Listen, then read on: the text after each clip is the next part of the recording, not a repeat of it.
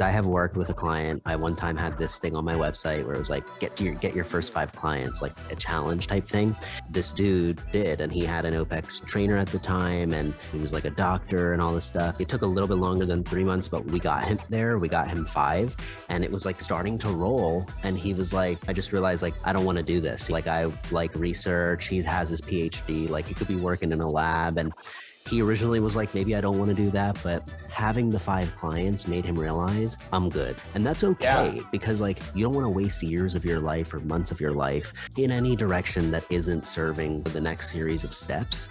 So I would say this, on site, the skills you mentioned, there's a lot more like personability, like you're on your feet, you're talking, I think it helps if you're extroverted, if we're being real, because it gives you energy to be around people and doing that versus I'm an introvert coach. I have been around a lot of other high level introvert coaches, and it just drains more energy out of you doing a lot of in-person stuff to where even if you're extroverted, you'll feel a tougher time when it comes to remote coaching. Sitting down, you're in front of a computer and you have a lot of programs to write because that's your actual deliverable. So you have to be comfortable sitting down and maybe blocking out a couple hours at a time or things like that to really design in that way.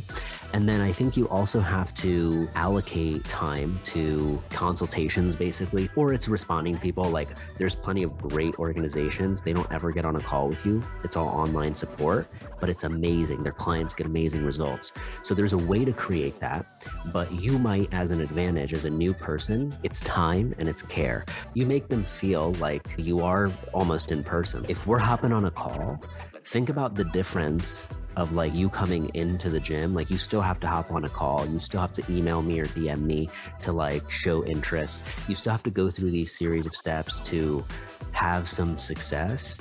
In a way, in the online space, you're removing some of those barriers, but it brings up other challenges that you have to be prepared for. So 2, like you said, your value now isn't just the physical correction is going to come through video. You're going to be asking people for video and them sending you that.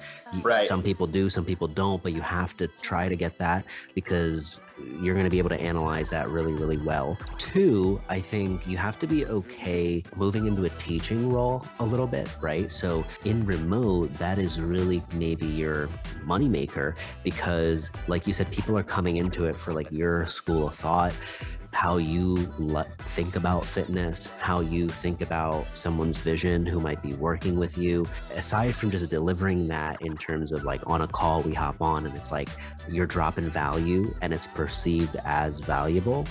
How do you create that experience at first when you aren't proven? And my take is content is the only way because people will search that stuff. They'll be able to preview it real quick before they hop on a call with you. Basically, you're already teaching them and setting expectations that, hey, like I'm going to teach you this stuff and you're blowing their minds before they even hop on. So that tone of the relationship is already set, which helps. So those are just some things to consider, I think, if you're considering transitioning, whether you have a couple remote clients or whether you go into the 30s, 50s, 70s.